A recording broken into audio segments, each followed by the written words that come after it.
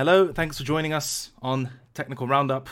We've got a very exciting episode today. We're joined by Max Boonen of B2C2 Group, which is one of the biggest crypto market-making firms, period, especially from the multi-jurisdictional point of view. I'm sure we'll hear more about that. We have a broad range of topics to discuss, especially focusing on Grayscale, the GBTC premium discount, what's going on. We'll hope to give you a decently comprehensive breakdown of this topic. I'm joined, of course, by Max, as well as my co-host, DonAlt. Gentlemen, thank you for being here. How's everyone doing? I'm all right. Thank you very much. Pleasure to be here on your channel. Yeah, I'm good. Looking forward to this a lot. Likewise. Fantastic. So before we jump into the juicy details, Max, do you want to give us a bit of... This is always the most boring part of podcasts. I'm sure you may have listened to some. They're like, oh, tell us how you got into crypto. And it just goes on this 20-minute lecture, which people usually skip to get to the content. But in your case, your background's very interesting. Where do you come from? What do you do? Anything you want to share from the outset?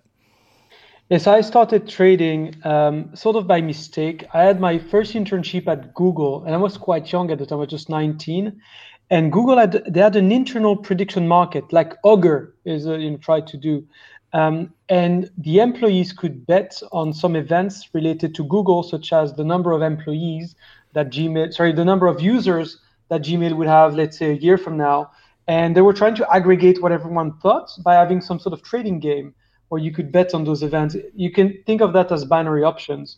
And I created a little bot because I found there was a way to make free money. I didn't know what you would call that, but I figured out later, oh, that's what arbitrage means. So I started arbitraging the Google internal market, and I became the number one trader there with my little bot. I was not a finance guy. I was really more like more of a maths guy, I suppose, and sciencey guy. And I thought it was quite fun. Obviously, it was all play money. You could win a teddy bear or something like that. But after my internship, I thought, well, maybe there's a way to do this with real money, right? Maybe there's a platform I could find. And I actually did find such a platform. It was called intrade.com. It was very famous at the time. Maybe some of you guys remember it. There's actually the last CEO of that platform. He's in crypto now. I think he's running one of the prediction markets or something like that, decentralized. But at the time, that platform was super famous for allowing people to bet on the US elections and a couple events like that, like the Academy Awards. And in 2008, it had predicted the platform because of the wisdom of the crowd and everyone trading, state by state, perfectly the US election of, if I remember, it was Obama versus John McCain, I guess. And they got a lot of traction like that and lots of trading activity. And I was 1 year after my internship. So I thought, well, I'm going to create a model that's going to be smarter than other people. And you would say now, I'm going to be a taker. And a couple of days before I rolled out my sort of silly, simple algorithm, the main market maker on that platform, he just gave up. He said, guys, we had forums at the time. It was sort of the way that people interacted. He said, I'm not making any money here. It's not worth it. I'm just giving up. And that that sucked for me because I had my algo. I relied on liquidity in the market. And it got me thinking, well, if I think my sort of my fair value is good, maybe I ought to be making the market actually. So that's how I got into it. At the time I was 19, 20, something like that. And I was a student. So what was quite important to me, also considering I went to a big party school actually, that I didn't want to be in front of screens all day. So I made it very automated from the get-go.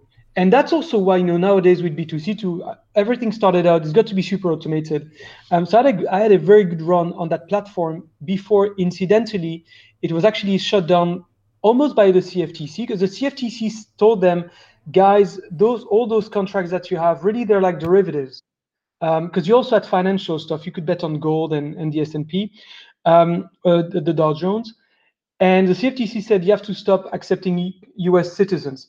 And US users, obviously, they accounted for perhaps like 80% of the business there. So that was kind of, the platform went through a slow death. And then, and I thought about that a couple of days ago, actually, the founder of the platform, he actually died climbing the Everest. And I was reminded of that because of Quadriga, that exchange in Canada where the guy supposedly died in India. Of course. And I thought, wow, the similarities are crazy, right? It's a bit strange. So that was the end of the platform. They went bankrupt. Thankfully, I was able to get my money out. Also, some sort of parallel with crypto. It was kind of like the Mongox of prediction markets. A bunch of people lost money, and the big investors in the bankruptcy turned out to be like Paul Tudor Jones, Stanley Druckenmiller, and some big guys like that. And after that platform died, my flatmate at the time, he was a quant at Goldman. I was a rates trader back then. He told me, you ought to look into Bitcoin because those algos you used to have, and maybe you could do something with that new Bitcoin thing. And that was late 2012. So late 2012, I'm thinking, okay, that Bitcoin thing, what's that? It's like an asset. It's not got any sort of fundamentals. We don't really know what the value is, but I guess maybe what I used to do, Obama versus John McCain, it's not really got fundamentals either. It's a beauty contest. And so I started tweaking the algos a little bit to make them compatible with Bitcoin. And if I started Among Us. We lost a bunch of money when there was a crash from like 260 to 70 or something like that. Then there was another where they went bankrupt. So I was not so excited anymore after I lost something like 30 grand, which was a lot of money at the time for just an analyst at a bank. And it's in 2014 that I started being more active again, recoding on the weekends, trying to do something again. And in early 2015, I left my job, started doing that full time. I created like the B2C2 entity, hired a friend, Flavio, who's the co-founder with me. And we quickly became the biggest market maker in crypto. Initially was like Mongo was gone, but Bitstamp, then we had Bitfinex, and OKCoin was quite big. You had the Chinese exchanges with the CNY trading that lasted maybe a year there before they got shut down. And fast forward a couple of years, we opened the big OTC desk, and now we're part of the ecosystem. Sorry, I made it 20 minutes like all your other guests. No, not at all. Yeah. So you've been around for a while, right? That's probably the first thing to draw from that. Experienced participant. And so how would you describe the main day-to-day workings of B2C2 right now? Well, so it's all about the machine. It's all about the machine. We wanted stuff to be automated as well, because if you want to make money in automated fashion, you want to be 24/7, because you don't know when the market's going to move. You don't know when there's going to be an opportunity. So early on, because Flavio and I, we lived in Europe, we wanted to be there for the Asian session, US session. So everything was all automated. In fact, our biggest day when we started, that was in August 2015, we had a flash crash on Bitfinex. The price went from something maybe like $400 to $200, a big move even at the time. And we woke up, we had made $8,000 in one overnight. And we used to make something like $8,000 a month for the couple months that we had been trading. And we thought, oh, hold on a second, that's nice actually. The systems, they're able to withstand a big flash crash and not get run over. So that was always part of the philosophy. Everything's got to be automated. So a normal day at B2C2, you have a team of quants and traders, quant traders, because most of our traders, bar one, they're all coders as well. And some of them are more researchers. So a quant researcher is going to work on machine learning models and the like. The more quant traders are more going to be finessing with the models, changing parameters as the market moves a little bit, just kind of monitoring risk, right? Clicking some buttons. Really, we're all just fancy button pushes. And then you've got sales, obviously, for the client business, which represents the biggest part of what we do. Middle office, obviously, to support client activity.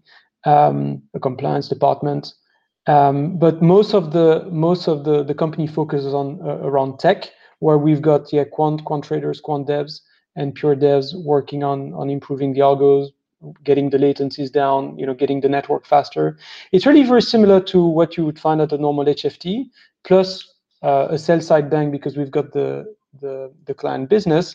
I think the difference is that the tech in crypto is a little bit different. We're not really fighting the same war that firms in conventional markets are. So that adds a twist, which I think is kind of cool, actually, especially given crypto is a bit of a level playing field. I really like that.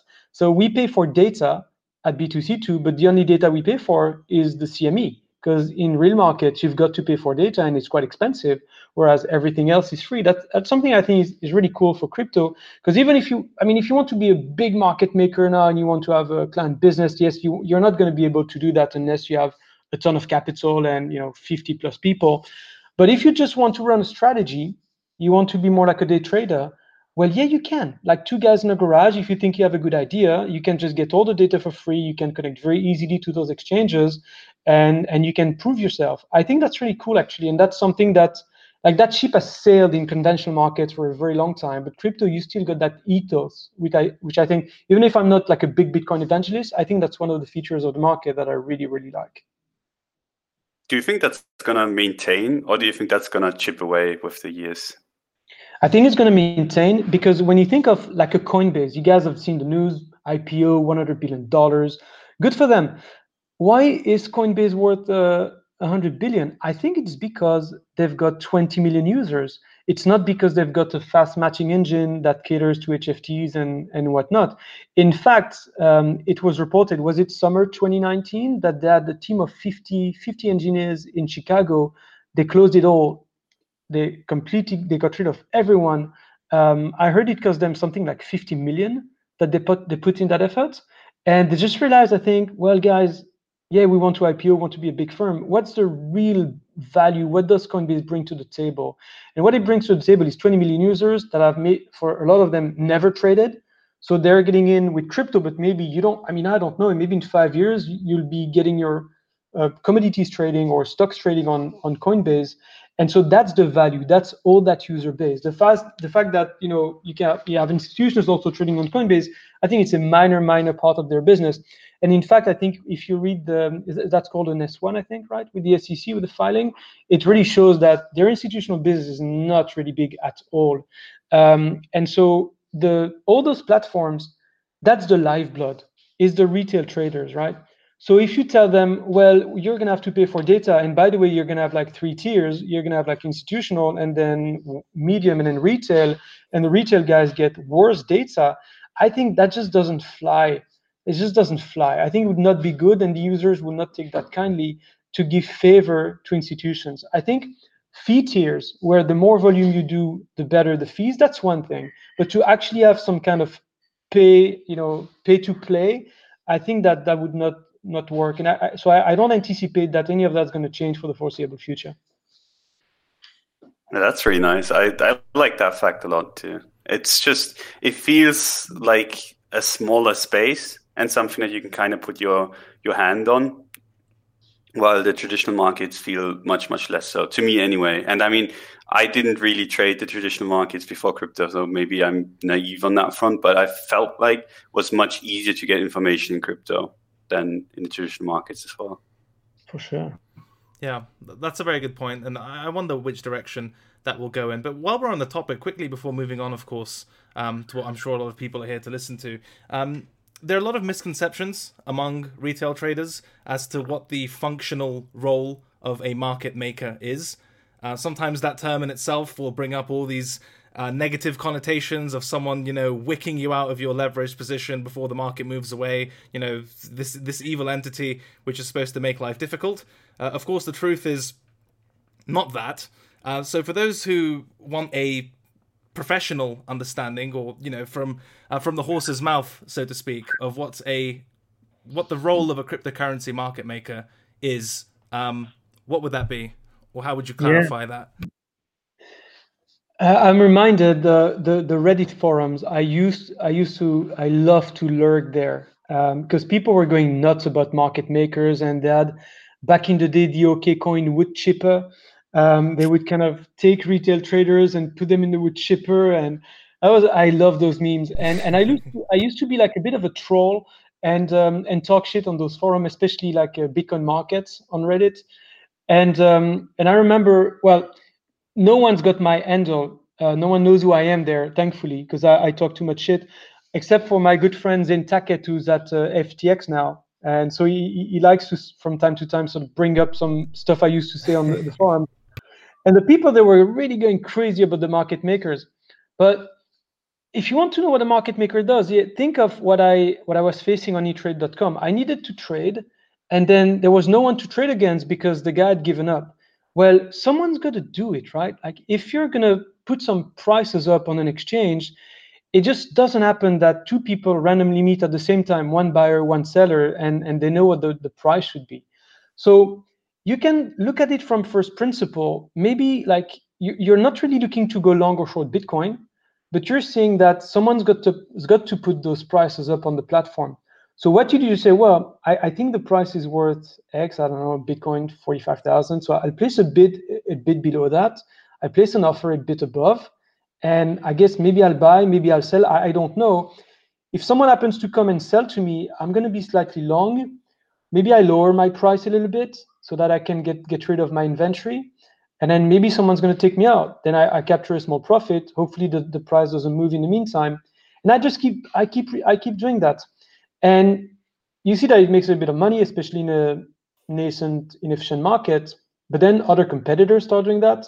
You need to get more efficient, more automated. So you start coding up, you start getting the market data automatically, posting orders automatically, having some simple rules. Then everything gets more complicated. Then you start needing more balance sheets. So you're going to increase your balance sheet, borrow some coins, borrow some fiat so that you can put up bigger orders on the exchanges. Then you're going to have multiple exchanges where the prices are not necessarily going to be in line. So you need to take that into account. How do you aggregate different exchanges to figure out what the right price is, some sort of mid price around which you make markets? So you can really think of it iteratively. And when you think of it like that, it doesn't sound so nefarious. Of course, it becomes extremely sophisticated in a more mature market. And now the Bitcoin market is actually quite sophisticated in that respect. In fact, if I've got one piece of advice for retail traders is when you get started, it's pretty better that you actually that you cross the bid offer, especially on certain platforms. Actually take a BitMEX. On a BitMEX, it's not a good idea unless you're really experienced to actually place passive orders at the top of the book in order to capture the rebate. Because when you look at the microstructure of BitMEX, it's an exchange that has a high tick size, meaning that the minimum price increment is actually quite big. It's 50 cents, which obviously now that Bitcoin's so high doesn't seem so big, but you have to remember it was like that when Bitcoin was $3,000. So that was a big increment. And at the same time, you get a rebate.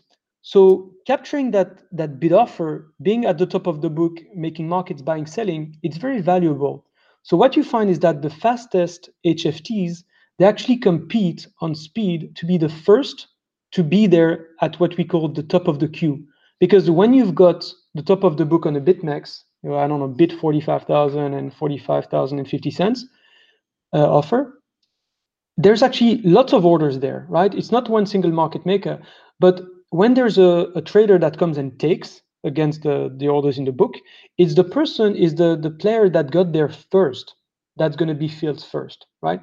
And so the dynamic that you find is that if you're a retail trader, you're not going to be fast. Even if you have like an algo trading system, it's not going to be as fast as the fastest player. So you're always going to be at what we call the back of the queue. And so if you're at the back of the queue, you have to think of it very simply. You're only going to trade when the top of the book, the level you're sitting at, is going to be taken out entirely, right? Like unless it gets taken out entirely, if you're at the back of the queue, you're not going to get filled. And so if you're slow, you tend to only get filled when the market is actually moving a couple ticks, right? And that's what we call adverse selection. And so if you're a retail trader and you want to trade on BitMEX, I really recommend that you have a taker strategy there. Now, if you look at an exchange like a Binance, where the tick size is very small, it's like 1 cent. Well, if it's 1 cent, you don't really have like a stable top of the book. And you really see that on BitMEX, the market doesn't move often, right? It kind of stays at the same price level and it moves from time to time because of the tick size. But on Binance, because it's only 1 cent, it moves all the time. It's like random. It's very volatile. So if you place an order kind of around the top of the book, you're actually maybe just sitting between two other orders. You're not in a queue, right? You're not like behind dozens of HFTs in big sizes. And so an exchange like that, maybe it makes more sense if you want to run a passive strategy there, because you're not going to suffer that much from adverse selection as you would suffer from it on BitMEX. And actually, interestingly, when you look at the fee structure, people tend to think if the maker fee is low, then I'm better off being a maker. It's actually not true in my opinion, because if you look at the BitMEX, the negative maker fee, i.e. the rebate, actually incentivize HFTs to really put like big orders at the top of the book. But on a Binance, because there's no such rebate, it doesn't incentivize the real big professional market makers as much as it does on a BitMEX. So you're actually counterintuitively, if you make as a retail user without like fancy systems on a Binance, you might actually lose out on average less in adverse selection, actually because the fee is a little bit higher. So there's like a couple microstructure ideas for your listeners that also help understand the mindset of a market maker, and how actually you can maybe take advantage of that a little bit to lose less money against the bots. So I hope that's a couple of good examples that are useful for you guys. That was super interesting. Yeah, I never thought about the Binance like that you actually make more by having by not getting the rebate. That's genius. Didn't even think about it before. I like it a lot. It's Thank one you of very those much. feelings where whenever I trade with passive orders, especially from time to time on FTX, where I think when the tick size is $1 on their perps, right? On the Bitcoin perp, it's $1. Whenever I get filled a limit order on FTX on Bitcoin, my stomach just sinks because the chances that it's a good thing, even just observationally from experience without your market structure insight, which is awesome. Just seeing that reflected in my own trading as well. When I get in those large tick size contracts, whenever I get passively filled, this creeping feeling that it's almost a bad omen, the fact that my position's now in effect. So I totally get where that comes from. I had no idea it was, my strategies don't vary, interestingly enough, my order types according to the tick size, but that's definitely something both for us and also our listeners to look into. So that was awesome. Don, I think we've got some homework to do. Yeah, it's great that you have the right intuition. And actually, the mirror effect of that is the taker fee. Actually, the higher the taker fee, what it means, it actually makes it worse for the makers, because on a BitMEX, in order to cross the bid offer, a fast, sophisticated quant fund would need a big signal that's more than the 7.5 bips that last I checked it costs to take on BitMEX. And so when the market moves, it does move, right? And so you also have to consider, okay, how big is the edge that the taker needs to have in order to think that it makes sense to go and lift my order. That's kind of like the mirror effect of what I described earlier. Yeah, that's where the big moves come from then. The no moving into big move. Right? Mm-hmm. Yeah. So counterintuitive, yet so logical. It's one of those things, right? Definitely something to pay more attention to. That's awesome. I'm sure. I mean, I'm very grateful for that. I'm sure our audience will be as well, looking into our strategies. I think generally in crypto, kind of fees, tick sizes, all of those structures generally get overlooked a lot on the retail side of things. Most of the analysis tends to be, well, how cheaply can I take? Or even on the other side, it's I get a maker rebate, so I'm just going to try to do that to lower my cost of trading. And it seems like a lot of the times the opposite can actually be true, which is super interesting to look into. Fantastic. If everyone's comfortable, I'd like to move on to discuss the hot potato of the week, or of the last couple of weeks, which is GBTC.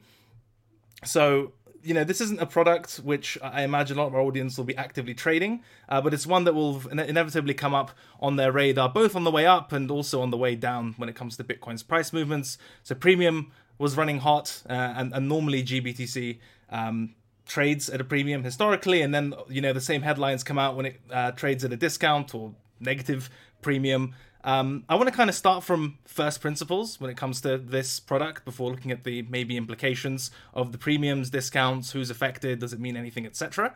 So you're obviously on the institutional side. What is GBTC, and why would an institutional investor want to get Bitcoin exposure via this instrument as opposed to just buying Bitcoin outrightly? Yeah, and mate, I can go out on that topic for hours. So you stop me if you think we're going too deep, right? Certainly. Without being, I'm not a total expert on that, right? Because you've got asset management, that's one big field. Market making, that's another one. But Anyway, so GBTC, it's a fund. It's a fund, so people can pool their money and invest in Bitcoin together. There's obviously an automated way that it actually happens. Is you buy it in the markets. That's one way, or you actually bring in Bitcoins, and there's what's called a creation in kind. So you get shares in return for your Bitcoins. But if you go back to basics, it's basically like a normal ETF. Which everyone knows what's an ETF on your channel. There's one slight difference though. It's not actually an ETF, meaning that the way that you create or redeem shares in the ETF, you actually can't do that as smoothly with a fund like GBTC.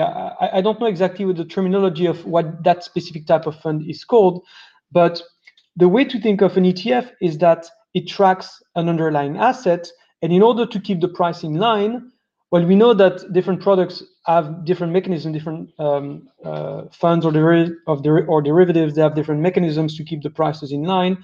In the case of an ETF, you've got arbitrageurs that when the price goes above the value of the underlier, they sell the ETF and buy the underlier, and vice versa, they buy the ETF, sell the underlier. And of course, if you do that, you can accumulate big positions. You can be like super long an ETF of, I don't know, like a S&P ETF, and then you're going to be short all the individual constituents of the S&P, and you don't maintain a huge sort of offsetting position like that. So with an ETF, you can actually take your, if you've got shares of the ETF, you can go to the ETF provider and you can say, hey, actually give me an equivalent amount of the shares of the underlier in the S&P 500. And so if you do that, you've got shares of the ETF, you're short the actual individual stocks, and when you go to the issuer, they give you the stocks when you can use the stocks to pay back your shorts, right? And so that's the mechanism that keeps an ETF price in line. That's the big innovation of an ETF. It's that mechanism. But with GBTC, my understanding is that it's just they didn't get the approval to be a full ETF. That's the big, elephant in the room. We don't have an ETF in the US for Bitcoin. And so what they did was some sort of a halfway house where you can create on one direction, meaning you can bring Bitcoin to the table and they give you shares of the fund, but you cannot do the other way around. All right, and that's going to be, as you'll see, quite important. So it goes only in one direction. And the second important feature there is that, whereas for an ETF, when you actually do that creation or redemption of the underlying basket, you get basically the shares, or the exchange happens like T+2 or within some short period of time. With GBTC and all funds of that sort of flavor, there's a lockup. You have to wait 6 months. So if you come with, and I think it's approximately 1,000th of a Bitcoin per share, if you come in with 1 Bitcoin, they give you approximately 1,000 shares, but you can't sell them until 6 months have elapsed. So that's going to be quite important for the rest of the discussion. So far, so good? Yes, so far, so good. I think that's very clear. For those also listening, one of the reasons that GBTC may be the preferable or the preferred way for a certain type of investor to get exposure. I mean, not only are there potential sort of built-in tax benefits, but also the custody gets taken out of your hands, as far as I know. Actual Coinbase custody, I think, does the custody solution for GBTC's Bitcoin. So all of this kind of security and storage, and is it IRA eligibility, etc. All those benefits come with GBTC. So that's potentially just flagging up some of the extra bits and bobs that may affect one's decision making when it comes to how to gain this Bitcoin exposure. And obviously, when it comes to the customers, it's those people who stand to benefit from those mechanisms. So one of the things you mentioned is essentially the redemption mechanism, or the lack thereof. I think I really like the term halfway house. You can essentially create in kind but can't redeem. What are the implications in your mind of the lack of a sort of redemption mechanism? And is that why we see GBTC trade at a premium or at a discount relative to the underlying? Well, I think it's been trading historically at a big premium. So I think you have to go back to what you had just said. GBTC is kind of an all-in-one. It's good because, first of all, it's the oldest, I think, or more or less one of the oldest funds. So it's got that, it's got a good reputation. Just longevity, right? Just longevity. It does the custody. Obviously, the fund does its own custody, so you don't need to worry about that.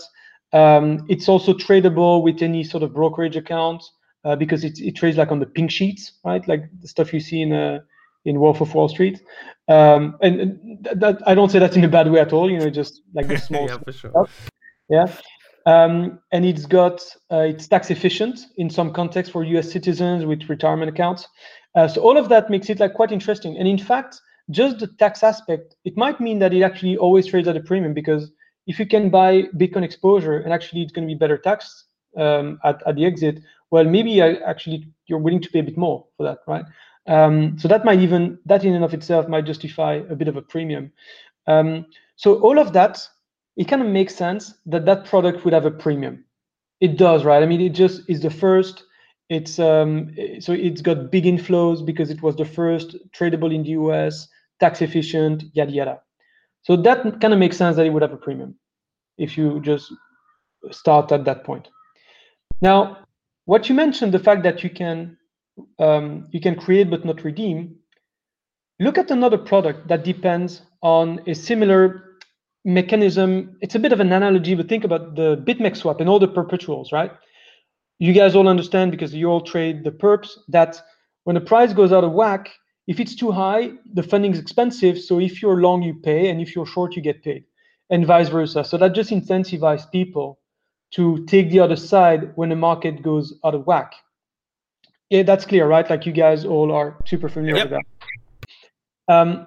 Now, imagine that on the BitMEX swap, it only worked like on the way down. So if the price is below, you get paid to be long, but if the price is too high, you don't get paid to be short. Well, just like naturally, on average, the price would be a little higher, right? It makes sense, right? Like if the mechanism that keeps the price back in line, it only works on one side of when there's a discrepancy, then on average, it cannot really undershoot, but it can overshoot. So on average, it's going to be a bit above. Okay. Mm-hmm. And I think that's how I also think of GBTC. If you can only create, but you cannot redeem, you would think that in a lot of circumstances, it would actually trade not in line exactly with fair value. But now let's consider the actual direction of that. We all agreed just 2 minutes ago that the tax efficiency, the fact that it's a long-standing fund, yada yada, it's got like 30 billions under management now. Well, you would think, okay, it tends to trade at a premium, all right? But think of the asymmetry between creating and redeeming baskets. So if it actually trades at a premium and you can create a basket, the trade there is that you take some Bitcoins, you bring them to the fund, they give you shares at what we call NAV, which is the net asset value, which is the value of the underlying Bitcoins in the fund. So you bring some Bitcoin, they give you an equivalent amount of shares calculated at the NAV, which is like a number they have to calculate by law every day. And if it's trading at a premium, well, now you've got the shares that cost you the real price of a Bitcoin that maybe you bought on Bitstamp, let's say. And now you can sell your shares. But see, so if you can sell at a premium, then you're making a profit. So that mechanism where you can create baskets in kind, where you can bring some Bitcoin and get shares of the fund, it's a route for arbitraging when the price of the fund is too high. So we've got an interesting dynamic there. At the same time, we said there's good reasons that the fund would trade at a premium to its the actual assets that it owns. But at the same time, we said there's a mechanism when it does trade at a premium to bring the price back in line. Now, the other way around, it actually doesn't work. Because if the fund trades at what we call a discount to the net asset value, what you would do then is you would actually buy shares of the fund, and you would ask the fund, if it were an ETF, here's 1,000 shares, please give me a Bitcoin. All right? And so you would do that arbitrage by buying the fund at a discount. So it would be maybe, let's say, like it's trading at $38,000 or something like that, or the equivalent of $38,000 per Bitcoin. So that would be roughly like 38 actual dollars per share. So you buy them at 38, you go to the fund administrator and you say, give me Bitcoins. And the Bitcoins, you then sell them on whatever exchange you like at around like $47,000 or something like that. And you're making that profit between 38 and 47. But that mechanism actually with GBTC, the fact that it's not an ETF, that does not exist. And so it's really interesting that you've actually got strong reasons that the fund would trade at a premium with a mechanism to make it not trade at too much of a premium, but the other way around, it doesn't really work. So you've got that sort of weird situation where like it's a good trade to actually do that arbitrage, but until it doesn't. And when it doesn't, there doesn't seem to be much in the way of an actual mechanism to fix that discrepancy between the real value of Bitcoin and where the fund is actually trading in the market. Does that make sense? Mm-hmm. It does, yeah. Don, I think you want to ask something. I've also got a kind of comment. We've seen so the one, the fact that it only works in one direction, at least from a mechanistically. We saw the premium, or I suppose a discount, appear in the market, which peaked at, or the premium went to minus almost 12%. I think I've got 11.92 on my screen, and it's kind of recovered some of that. Most recently was minus 3%. If the mechanism for the other way around isn't as explicit, so going from discount back to baseline, if you will, so we've got a way of pulling the premium down, but there's no explicit way for the discount to trade closer to where it should be, if you will. How does the market kind of correct in that regard, as we've seen recently? How do you interpret the closing of the discount that we've seen recently? So let's answer that question, but then we'll have to consider why there's a discount in the first place now, Certainly. right? I mean, we understand why there was a premium, and now we'll have to discuss why there's a discount. But what's the mechanism that we could have? Well, that's where I'm really interested in what you guys have also heard in the market, because everyone's got a different opinion on that. There's different ways that it could work. Some people say that it could be actually converted to an ETF at some stage, in which case that mechanism would then start existing. I do not actually know what it takes to turn a fund like that into an ETF. I don't know if it's likely or unlikely, but that would be one way. It may be possible to actually have the other mechanism be put in place. My understanding is that they have a trust charter. They have some sort of governing documents. The fund. They will need to change that. And I imagine there's a governance process there. Maybe they need to get people to actually vote, whoever owns shares of the actual fund. It's pretty complicated, to be honest. ETFs and vehicles like that, they're not meant for the people who actually have stakes in them to change the governance, right? It's not meant to do that. But that would be one possibility. It does beg the question, though. I don't have the answer to that. Would really love to know what's what. Why didn't do that in the first place? There must have been a reason, right? Because if you think of such a fund, it kind of seems like a better design to have the bi-directional mechanism. So the fact that they didn't do that in the first place, they must have had a reason. Maybe it was easier to get the approval like that, which is kind of weird because when you think of it, it's not good for traders and investors that mechanism doesn't exist. But the ways of the SECs are maybe complex. And I think they tried. If my understanding of the history is correct, they actually had to set. Mm-hmm. They tried to have a redemption mechanism in 2014 or something, or like an effective redemption mechanism. But then they had to. I mean, they got a slap on the wrist from the SEC, and then they had to settle and basically cease and desist their version of the redemptions. So I think it ended up being by necessity that it did actually start off, again, if my reading of the history is correct, I haven't got the documentation immediately available, but from the research I was doing for this call, they were offering a form of redemptions initially, but then, I mean, the SEC made them stop, which is maybe explains the asymmetry that we see right now. That's really interesting. I didn't know that. Well, let's think of other ways. I guess some people say that so Digital Currency Group, which is that very big sort of a conglomerate of crypto companies run by Barry Silbert, that they could buy back shares in the fund, or it's not really a buyback, but I guess just buy outright to try to bring the price up. But it seems like that's like you need unlimited firepower to do that. So I'm not sure if it's that realistic, but I've also heard that. Yeah, I mean, there's going to be a speculative play, right? Where you're like, okay, this is such a discount that just makes sense to get. But then you're kind of gambling on a redeem feature being implemented, right? Because if you don't, you're going to be stuck in it. And if nothing really happens, then you just bought something, you can't get rid of it, really. Price not going to go up if people, because as far as my understanding goes, there's a bunch of funds and a bunch of people that got in for the arbitrage play, right? For the play of, okay, GBTC is trading above Bitcoin.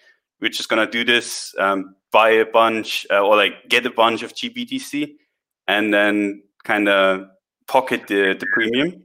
Yeah. And then that side got so oversubscribed that now you have a bunch of people just trying to get the premium, but it's trading below actually. So you're kind of stuck with a position that you don't really want because they're just looking to kind of make money off of the premium. And then like that's how I kind of make sense of it going that far into the negative.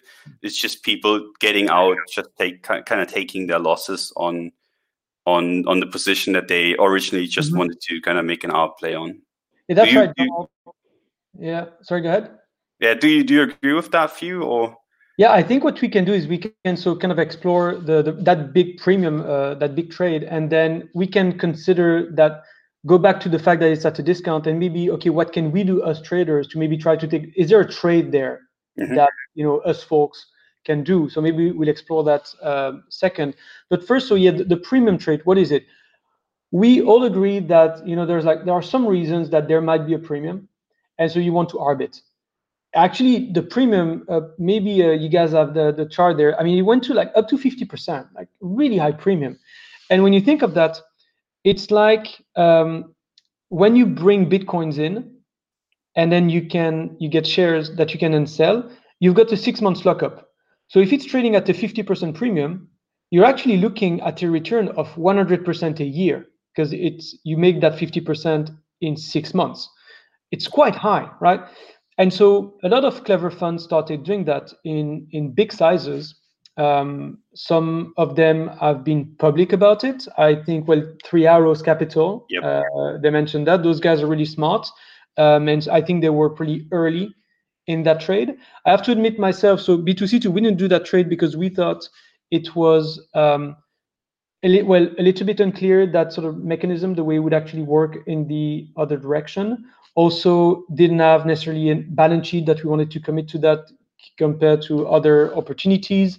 Also, you have to go through actual normal brokers, like interactive brokers, which can be a pain in the butt. Also, I thought personally, I'll admit, bad take there, but I thought it was too good to be true. I simply thought it's too good to be true. And the sort of explanations I got from the people, some people also were pitching that, telling people, hey, why don't you do that? Also, you can think of it, people at Grayscale, they want to increase the assets under management. So they were actually telling people, there's that trade potentially you could do. And it was too good to be true, in my opinion. And also the explanations I got, they were not so convincing at the time. So I didn't do it. In hindsight, obviously, I should have done it, or rather B2C2 should have done it at the time, but we didn't. Others did. And you have to fast forward a couple years where GBTC has become rather mainstream. There's a big player that got into that arb.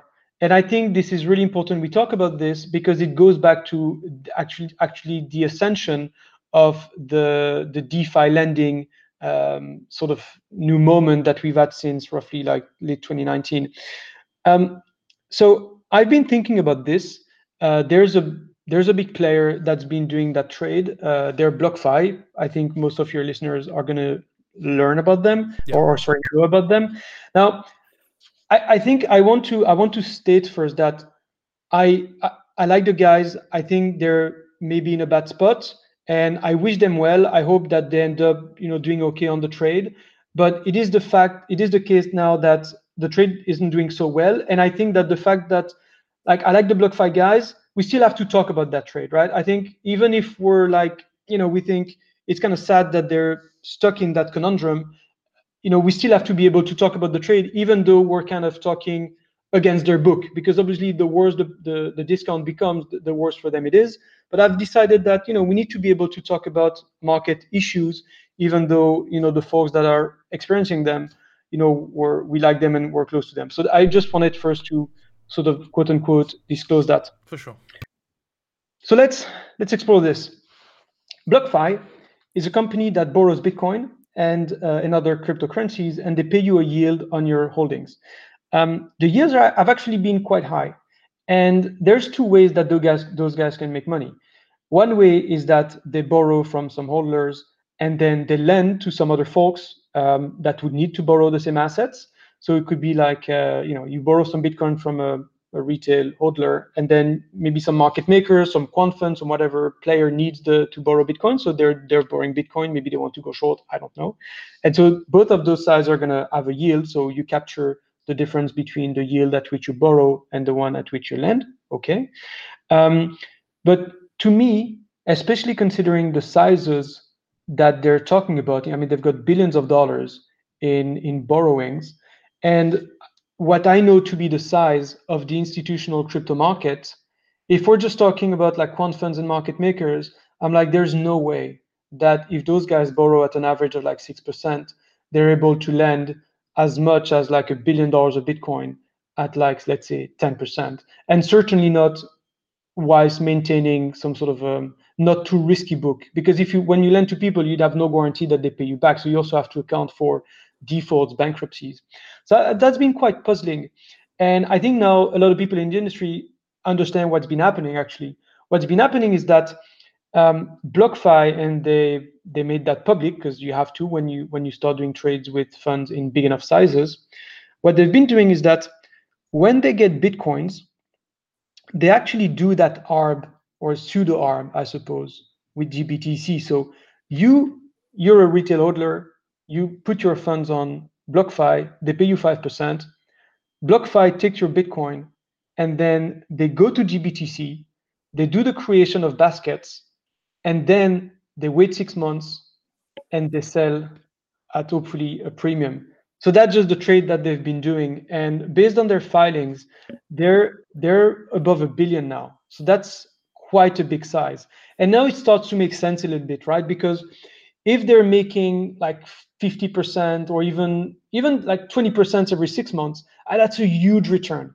And if you do that on $1 billion, then that can definitely subsidize the rest of your business for like $2, $3, $4, $5 billion. If what you're paying is around 5% to your lenders, and you're making like a 50% annualized return, thanks to GBTC, right? So actually, what's happened is that I found it puzzling that the yields were so high, but now in hindsight that they've come out and said that they were really big in the GBTC trade, it kind of makes sense, right?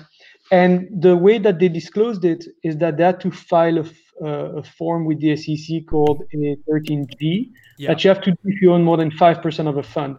And inside, it contains how many shares they have. They've got 30, well, at the time that they had to file, which was as of year end, so 31st of December last year, you have like 45 days or something. So they published that like a month ago. Yeah, I've got it up for the audience who are watching the video. Yeah, it's a 5.66% ownership. Okay.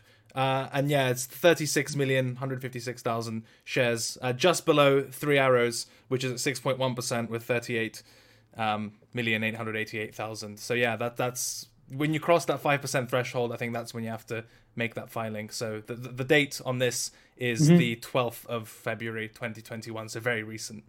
Yeah, so that's more than $1 billion. That's right. Yeah. Yeah.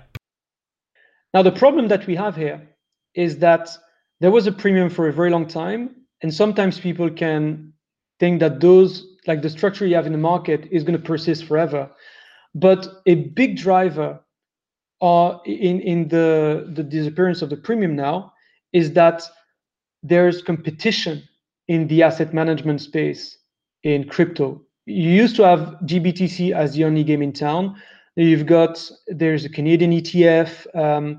Also CoinShares in the UK. In UK, they've got their own products as well. I mean, it's a broader marketplace now. You've got different options, and so if you see GBTC trading at a 20% premium, no matter the actual tax benefits, you're just going to invest in something else, right? And so naturally, that brings all the potential premia that all those products would have more in line and overall slightly lower across the space, right? And so the thing is that doesn't explain the premium being minus 15-ish%, but it might explain the premium being slightly lower. Now, what you have to factor in now is, I think something a lot of your listeners are going to be aware of, is the sort of cascading problems you've got with like cascading liquidations, right? It's that some people have a position and then they puke, and it doesn't matter that the market hasn't really moved that much, but when people start puking, then the market orders that are generated by the exchanges, they push the market further, and people keep puking in cascade. And I think that's possibly what can happen on GBTC now, because there's actually a cost to owning the assets, right? There's a cost to owning GBTC. It's 2% a year. Okay, that's not that much, but there's something. Also, if you take the position of BlockFi, well, what they borrowed in Bitcoin, it's not free, right? I mean, it's again something like 5%. It's not so bad, but it adds up. You have like the 5%, the 2%. Maybe they need to have like collateral to some people. Maybe some of the loans are collateralized. So there's like a cost to everything there. So the thing is that if you look at the premium, and it used to be at 20%, but now it's at 5%. Well, guess what? You're actually not breaking even. And so that can force some players to actually be like, guys, we need to take the L here. We need to just go and exit this trade, maybe even before other people exit this trade, right? And that starts to be some sort of like a game of chicken, because I'm pretty sure that if you wait, well, I'm not pretty sure, but it could be that maybe if you wait a year, it goes back to flat. It goes back to no premium, no discount, and then you can exit at a better price. But it may also be that it goes to minus 15, minus 20, minus 25. Who knows? And at some point, there's a risk officer, an investor, someone's going to tap you on the shoulder and be like, now you need to close this out, right? And so there's also that game of chicken where even if the premium might still be positive now, a lot of people are exiting, and that's putting a lot of downward pressure on the GBTC premium, which is now a discount. So there's like that's a double whammy, really. Yeah, the situation is it's kind of crazy, because it's just off of, I would say, over leverage. Again, it's kind of like the core issue with a lot of stuff that happens in crypto, where it seems like a sure bet, and then people over leverage, and then it starts like turning, and then people get wrecked. So could you see that kind of cascading even further than like 10, 15, 20%? Could you see it go to like 30, 40, anywhere there? Or do you think this is as much as it gets? Well, I've asked one of my guys, actually, who used to be at one of the big ETF market making shops, like conventional finance. And he said that even in quote unquote legacy products, you could see stuff trade above or below net asset value for years on end, right? When some of those special situations occurred. So I don't know. I think it could have more room. Now, I've actually personally, I bought some. I thought, okay, minus 15%, that's a good discount. So we'll see what happens there. So full disclosure. But yeah, it may be that it goes to minus 25%. Who knows? I think time will tell. It also depends on the situation of the players that have got that trade on, right? If you're a highly capitalized, big company with a huge balance sheet, and that's just a fraction of what you do, then maybe you keep it on. Who cares? But if that's you kind of rely on that, it's difficult. There may also be some sort of like a vicious circle, because the pain point, if you're doing that trade where you borrow Bitcoin, do the GBTC arb, the pain point is higher price but no premium. Why? Because if there's no premium, you have to wait, and you have to, and you need to wait until there's a premium, and otherwise you're locking in losses. But also, a higher price means that if there's any chance that some of your loans are collateralized, think about that. I'm borrowing Bitcoin from you, DonAlt, and I'm giving you Tether in return. Well, as the price goes up, the Bitcoin that you lent me, they're worth more. So you're going to ask for more Tether collateral, or more whatever collateral it is. And if that's the case, well, I need to find a way to actually deliver that either fiat or stablecoin collateral to you. And if I'm doing that trade in a big size, well, really the only way that I have is by actually exiting the trade at a loss a little bit, right? Maybe I have to sell some of my shares that have come out of lockup, and I'm losing money, but that's that, or you call back the loan and I just blow up, right? So that's a real problem, I think, that dynamic where at the same time you've got the price that's really high now and there's no premium. You can also think of it as a correlation trade. People have pretty also been thinking, well, if we do this trade, then yes, sure, there's a risk that we get some margin calls on our collateralized loans. But if the price goes up, that's when we're going to get those margin calls. But at the same time, the premium is pretty going to blow up as well. So we're going to make a ton of money. So it's probably not so bad. In finance, that's what you tend to call right-way risk, right? When there's a correlation between two things, and when there's a risk that materializes on one dimension, you're making money on another dimension, so it's kind of not so bad.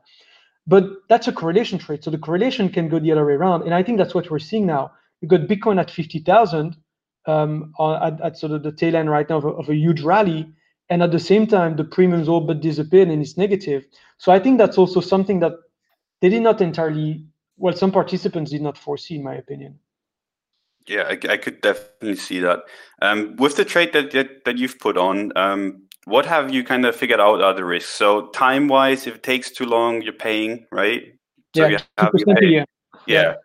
And then it's also, okay, is it even gonna go back? I mean, I would assume it's going to at some point, but I mean, there's no guarantee, right? As long as they're not adding a redeem feature, or if it doesn't turn into an ETF, like it doesn't have to return to neutral, right? Yeah, I think that well, I did a small size, right? Just PA. It's not B2C2, by the way, just me on my own account. But I figured, okay, well, minus 15% at 2% a year, you got a couple years that you can sit it out, right? I mean, sure, there's the cost of capital for you. You're locking up funds, but you might actually have, maybe you're out in 2 months, and that's a nice return. But if you're out in 5 years, I mean, yeah, you'll have lost most of the profit in management fees to the sponsor, but it's still not so bad, right? I reckon at a slight discount of like 2 to 4%, yeah, maybe it's not so great, right? And I mean, obviously not financial advice. You guys do your own research, but there's a level at which you feel like you can sit it out. I think if you look at the very long term, the risk is that in reality there might not ever be a mechanism, and if there's no sense that there will ever be a mechanism, I think what happens is that it's going to go, I mean, the discount might go to like minus 80%. And in that case, what happens is over the next, maybe, basically roughly 50 years, so Grayscale, the sponsor, is just going to capture the 2% fee every year after year, until the fund is basically empty. And that's actually, interestingly, to your listeners who want to look at this, the way to see the impact of the fees is that the net asset value is a number of Bitcoin per share. It used to be 1,000th of a Bitcoin per share, and every time they deduct the fees, actually the number of Bitcoin per share, it goes down a little bit. That's kind of how they actually take the fees out, right? It's interesting. You can look it up on the website. But so they might actually just take the fees, and that's it for the next 50 years. So the trade is also that you're kind of betting on the value of the reputation of Grayscale and Digital Currency Group, because if that really happens, I mean, that's the end of the reputation. It just it's just not good, right? So a lot of people also feel that something's got to give. It can't be. I think someone on Twitter, Austerity Sucks, said it's a failed product. It's a failed product. So you've got to do something if you want to keep, your reputation intact and your other products that you have, because DCG, it's a big group, actually credible. So I think that's also a bet that you're making. And personally, I feel, I felt comfortable about enough about those guys that they would at some point intervene in one way or another, and that there was enough runway, so to speak, in terms of the discount, that it made sense. But yeah, you got to do your own research. By the way, I made a mistake. One that I mentioned earlier on the podcast, sorry, on the video, is that I actually placed limit orders because I was a bit greedy. I was like, nah, it's volatile. The bid offer is quite kind of big. But like, I'm just gonna sit at kind of around the bid, right? And then, price was like $30, got filled a little bit, and it started going back to like 39, 40, 41. I was like, crap. I should have crossed the bid offer. So classic mistake, right? I thought I was more clever than the market makers there, Citadel and the like. Actually, I wasn't. So, even if you do that for a living, you can make silly rookie mistakes like that. Yeah, I find the entire situation super interesting because, like you said, with the reputation, I find it very unlikely that nothing happens. But then again, if you think about it, the more kind of shares they have outstanding, or like in general, the more money they make, right? So that's right. So they kind of like if they're giving people the chance to redeem, and then you have less shares out there, you're obviously going to make less money. But I still think I kind of agree with you there. I'd be very surprised if they're just betting or like losing, or if they would be willing to lose their reputation over something like this. If anything, it would be probably a regulatory issue, right? Like Cred said earlier, if they can't make it happen, then you have a situation where they probably would like to, but at some point, like if they can't, what happens then, right? And then I could see like it go really bad.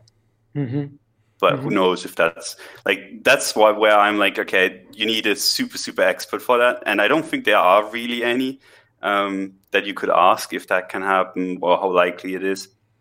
So it's basically just a bet on, okay, how reputable are they and can they kind of fix this issue?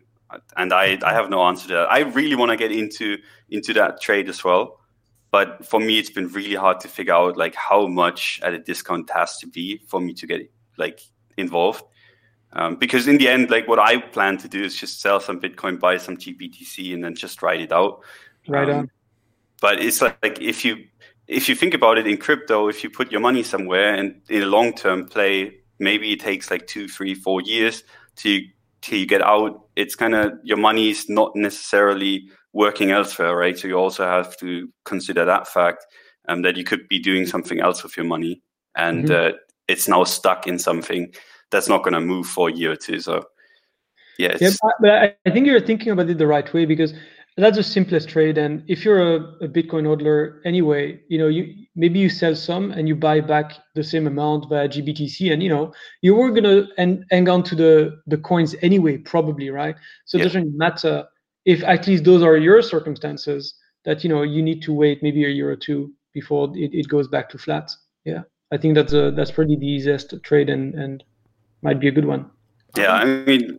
Sorry, Craig, go ahead. Sure. I'm just saying I wouldn't, just observationally, I wouldn't mind if this spurned some positive regulatory change, seeing that the ETF denials have created this set of circumstances where you kind of have this, as you mentioned, I love this term, halfway house of an ETF. We have then big players getting trapped in this arb trade, and then maybe that has systemic risks for crypto. I mean, that's a slightly more far-fetched argument, but, there is a mechanism for it. Maybe that's the needed catalyst to say that you've got this 30 plus 36.5 billion AUM kind of de facto ETF, which doesn't have the necessary the regulatory structure to be an ETF. Maybe we can actually work towards a real one to avoid these types of issues, and kind of everyone's better off, especially with more professional, bigger sizes, institutional participation. I just think it kind of sets the scene quite nicely for a product which actually does its job. I mean, there's precedent in Canada. That ETF seems to be very popular, although I haven't read the exact technical specs. I just wouldn't mind a happy conclusion to this where we actually get one, if that makes sense. Well, for sure, Cred, if you look at from a sort of investor protection perspective, which I understand is one of the roles of the SEC, is you've got people that are a little bit levered on that. You know, they're long that thing on margin, and so if the premium goes negative, even if Bitcoin doesn't go down, like some people might be margin called, although, you know, quote unquote, their thesis was the right one. You know, Bitcoin might stay where it is, but then if the premium continues to go lower, yeah, people might get liquidated. I mean, I don't think that would be a good outcome, right? I mean, it just seems kind of very unfair and a flawed design to have a possibility that the underlier actually doesn't move, and you know you get closed out at a big loss. That just doesn't sound right to me. Yeah, fully agreed. I mean, I've in general heard of whispers in the bushwork that it might become the first one. So they might convert it, but it's always like in crypto, it's kind of weird. You hear those whispers, and then at some point they kind of come true. It's the same with Tether, where I heard a lot of people talk about that the news is going to be kind of okay. It's going to be a slap on the wrist, and then half a year later, it actually is exactly that, and people were just talking about it a lot. And then you have other situations where stuff gets talked about and it just doesn't happen and you're just sitting there. But I mean, I wouldn't be surprised. It would just make sense, right? You have this thing already there. A lot of people are already looking into it, trading it. And why not just make it the first one if you want one at all? So the question becomes, do you want an ETF, a Bitcoin ETF, or do you not? And I think if you do, it makes a lot of sense to just kind of say, okay, Grayscale, go ahead, do it. And I think they would, right? I would be very surprised if they didn't take that. Yeah, it'd be their saving grace. I mean, just looking at ETFs in traditional markets, you've got like the ARK, for example, which, you know, there's a lot of criticisms of how liquid ARK actually is. Then Buzz, I don't know if you know the Portnoy ETF, which is supposedly this algorithm which balances according to the most popular stocks on social media. So it's not like the standards are like incredibly high for, you know, these instruments. And the past rejections have talked about the, you know, manipulated nature of Bitcoin, etc., etc. But, you know, if you're seeing this de facto ETF or trust with 30 plus billion, at a certain point, almost everyone wins if you let it function like one, and you avoid, as Max mentioned, all these levered scenarios where your thesis can be correct, but just from just because of the way it works, just the way the trust is set up, you know, you get margin called or end up in tricky positions. It just makes sense to me as an outcome, but maybe I'm completely wrong. Interestingly enough, just on a very quick aside, I was going through the Twitter of the CEO of BlockFi, Zach Prince. He was answering a question asked by Ben Davenport, who says, BlockFi Zach, can you say what % of the GBTC shares that BlockFi holds are held for its own book as opposed to held as collateral? To which Zach replied, we sized our activity there appropriately and always expected volatility in the premium/discount. It's actually creating a new interesting ARB opportunity for some of our institutional clients now. Just another dynamic aspect of crypto markets, ! And that was today. Wow, earlier today, which is kind of the answer you'd expect. Not really saying much, but at the same time, I don't think it's probably in the best spot to speak in great detail with. It's a very good point, actually, and I think maybe I was blindsided a little bit there. It is also possible, you can imagine that they're actually helping other people do that trade, and then they're just holding on to the shares as collateral. In which case, they would be exposed to the premium, but in an indirect way, in the sense that the people they help accomplish that trade, they actually need to, if they're underwater, they need to top up, and so they would only lose money to the extent that they're not able to close out the position of their clients, before they're too much underwater. Now, a question I would have then is, what does it mean for them to hold shares as collateral? So, I think you guys understand what it would be, right? Some institution or whatnot, someone goes to BlockFi, they say, hey, I'm going to borrow Bitcoin from you, I'm going to do the GBTC trade, and I'm going to collateralize you with the actual GBT shares that I get, right? Mm-hmm. Now, I think the big question would be, are BlockFi actually allowed to hold shares as collateral on behalf of other people. And that gets kind of technical, but if they were holding shares as collateral, would they actually show up as being to their beneficial ownership? Like, so would they have to report, in the sense that if they actually had all of those shares, but they didn't buy them, or rather create them, they were just collateral held by counterparties, would it actually be reportable like that?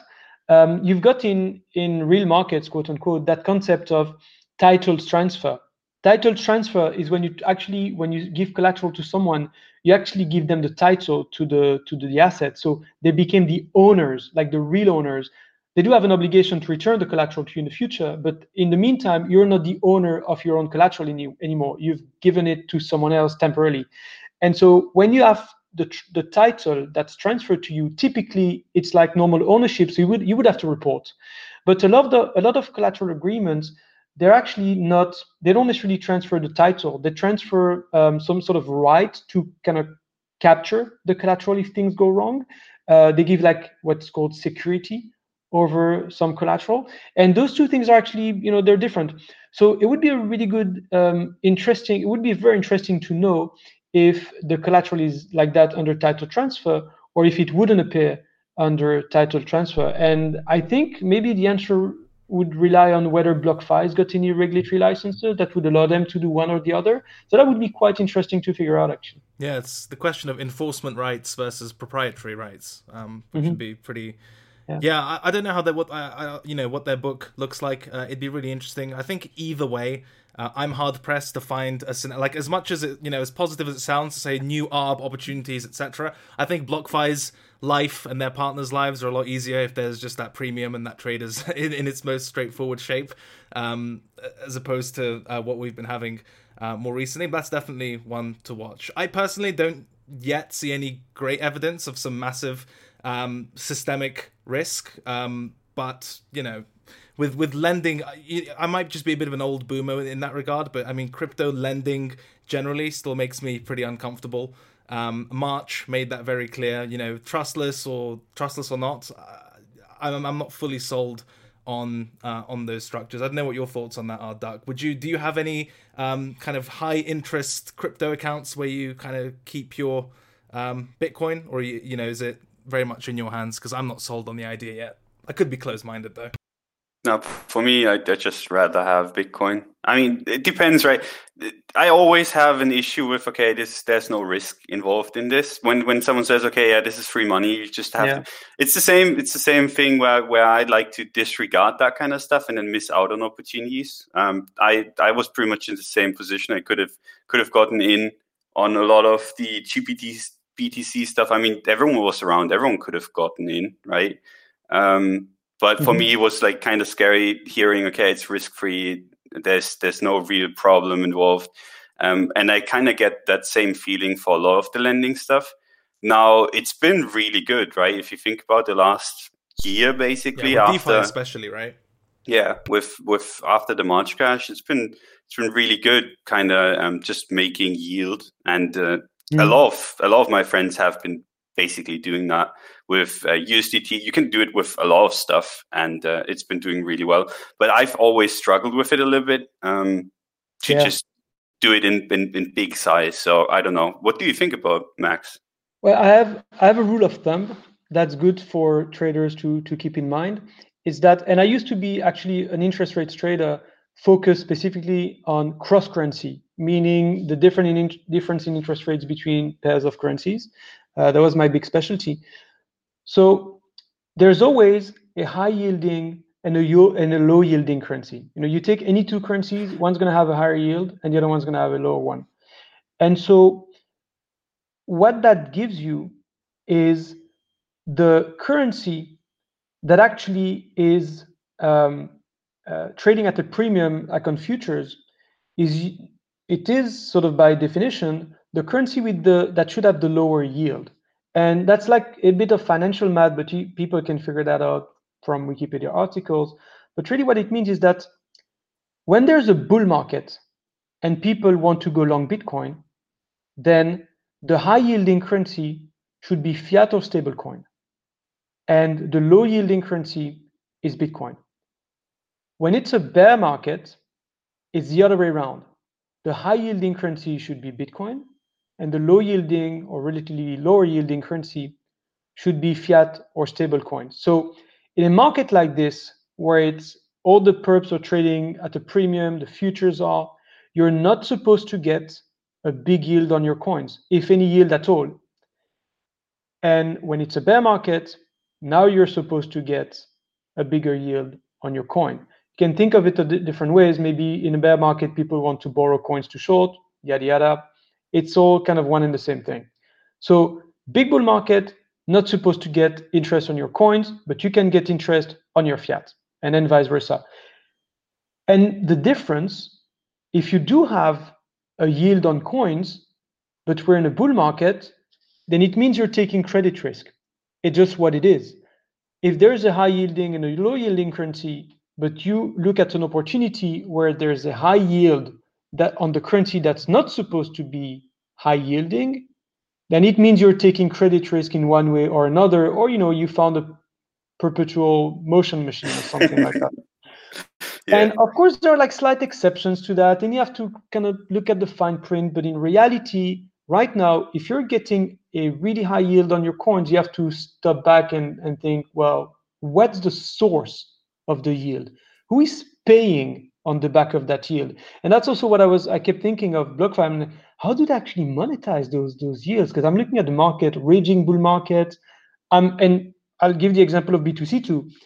I have B2C2 as like institutional crypto loans for coins at 1%, right?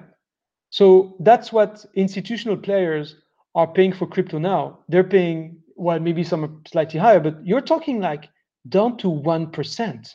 So just saying, well, we borrow from retail and then we turn around and lend to institutions. Well, okay, but you look at the B2C2, 1%.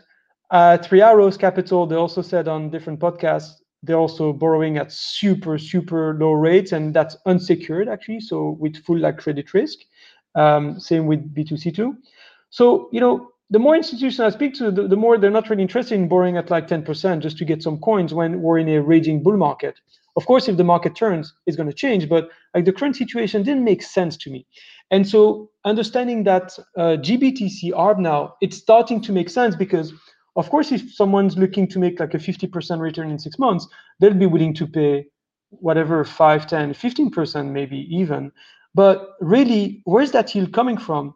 It's coming from that borrower's expectation that they're going to capture a huge premium. But guess what? That premium is not for sure. It's not a sure bet. And so part of that sort of excess yield is coming from that risk. Yeah, very well said. I mean, it's always when the yields go really high, and I mean, people have seen that on the DeFi stuff. The stuff that has the highest yield usually just rug pulls at some point. It's just how this stuff works, right? I mean, you're taking huge amount of risk to get that. And I'm always surprised when people tell me, okay, I'm getting this massive yield there. This is so nice. And I'm like, okay, I mean, that makes me a little bit afraid because, I mean, if you're getting that high yield, you're getting it for something, and that is always involved. Like, you always have risk there because no one's giving you just free money, right? It's not how it works. So, I mean, were you guys big in the? Were you around when we had the big wave of exit scams and things like that? Like around 2017, 2018, we're like, yes, absolutely. I feel like the rug pull now, it might be the new exit scam, right? Because when you think about it, you would create like an ICO project and you'd be like, oh, investing in my coin is gonna be amazing, and then you just exit scam like 10x and whatever. Yeah, those guys are funny. But now, maybe what you do is you create a contract, you say, oh, super high yield, like send all your money, and then, oh my God, we get hacked. But who's really doing the hacking, right? And you have to be pretty sophisticated to find the flaws of those contracts. I would imagine the best person to find a flaw in the contract is a person that's written it, right? I mean, I'm just saying, right? But maybe that like rug pull is the new exit scam. Oh yeah, there's a lot of speculation with a lot of the rug pulls, exploits, whatever it may be, that some of them are just so sophisticated and require such intricate knowledge of the contract that the most, almost on an Occam's razor type of level, the most likely explanation or the most plausible one is that it has some inside element to it. So I think the rug pull exit scam just changes the mask it wears, but ultimately it's similar principles, like you mentioned. Which one was the project that rug pulled, and then they had to get like scientists on to kind of explain how they did it? Oh, I forgot. Oh yeah. Oh god, I forget as well. But that's the one where they said only a team of researchers. Was it Alpha? Yeah. Was it Alpha? The one which said. I don't remember, but yeah, it's always when you can kind of count the people that could do the attack vector that they did, that to kind of drain it all. If there are like 10 people that can do it, I mean, what's the chance that there's someone on the inside involved with it, right? Very, very high. So yeah, I totally agree.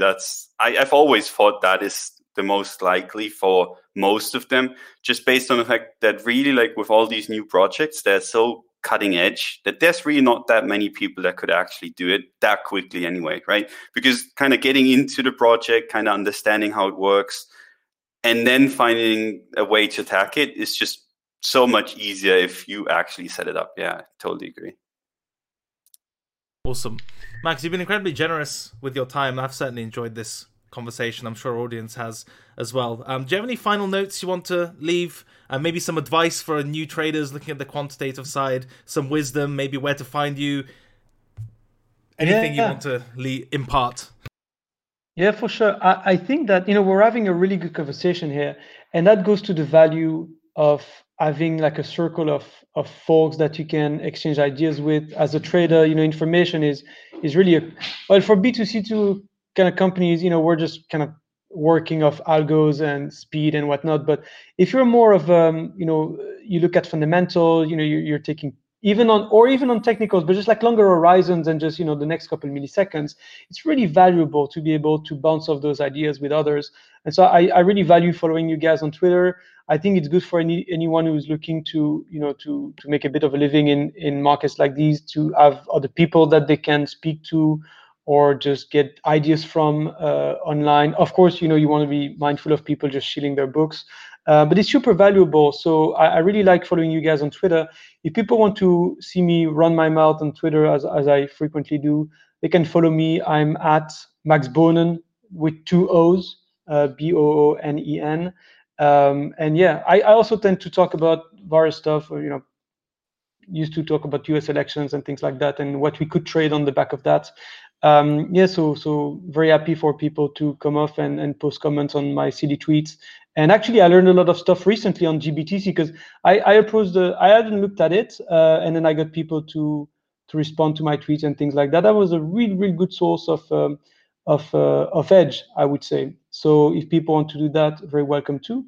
And other than that, I'm really glad you guys had me on your channel. Very good conversation, and I look forward to speaking to you again. Awesome. We look forward to it as well. Don, thank you. Max, it's been great. We'd love to have you back. And to our audience, thank you for listening. Make sure you do all the normal stuff, like, rate, subscribe, etc. You know the drill. That's all from us, and we'll see you next time. Gentlemen, thank you again. Cheers, guys. Cheers.